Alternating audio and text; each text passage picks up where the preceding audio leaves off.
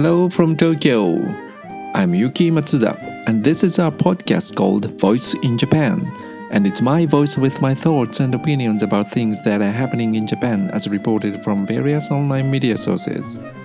And today, please let me share some new information for you.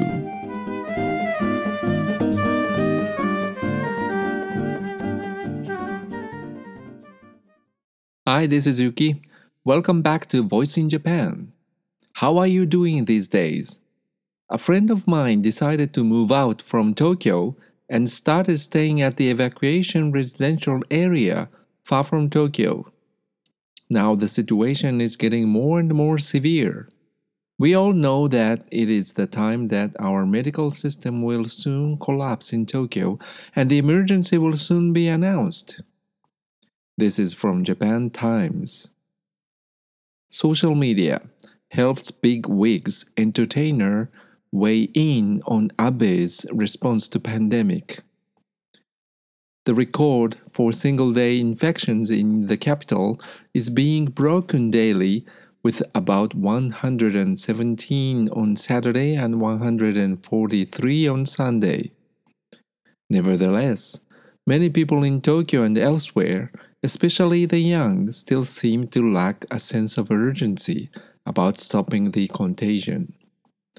The spike in infections in Japan is prompting celebrities and social media influencers to use the internet to convince followers and fans to take decisive action to minimize social contact.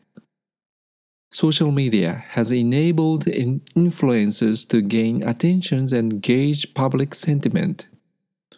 Chicago Cubs pitcher Yu Darvish compared the pandemic to a world war, asking followers to imagine scenes where bombs are scattered all over the city and people are facing the prospect of food shortages and imminent death. SoftBank Group Corporation founder Masayoshi Son compared Japan's situation with New York's situation, emphasizing that government Mario Cuomo declared an emergency when the state had 89 cases, which was the figure reported in Tokyo on Friday, but ended up topping 83,000 just 3 weeks later.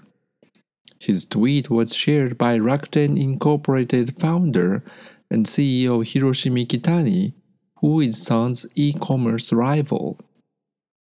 And rock star Yoshiki, who on March 1st announced he had called off his concerts to prevent the spread of new coronavirus and has repeatedly asked fans to self-isolate, also weighed in on the government's response to the pandemic.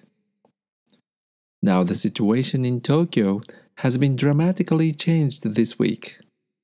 People should rethink how we are doing now. It is the time to stop going out to work in the office, riding on the commuting trains.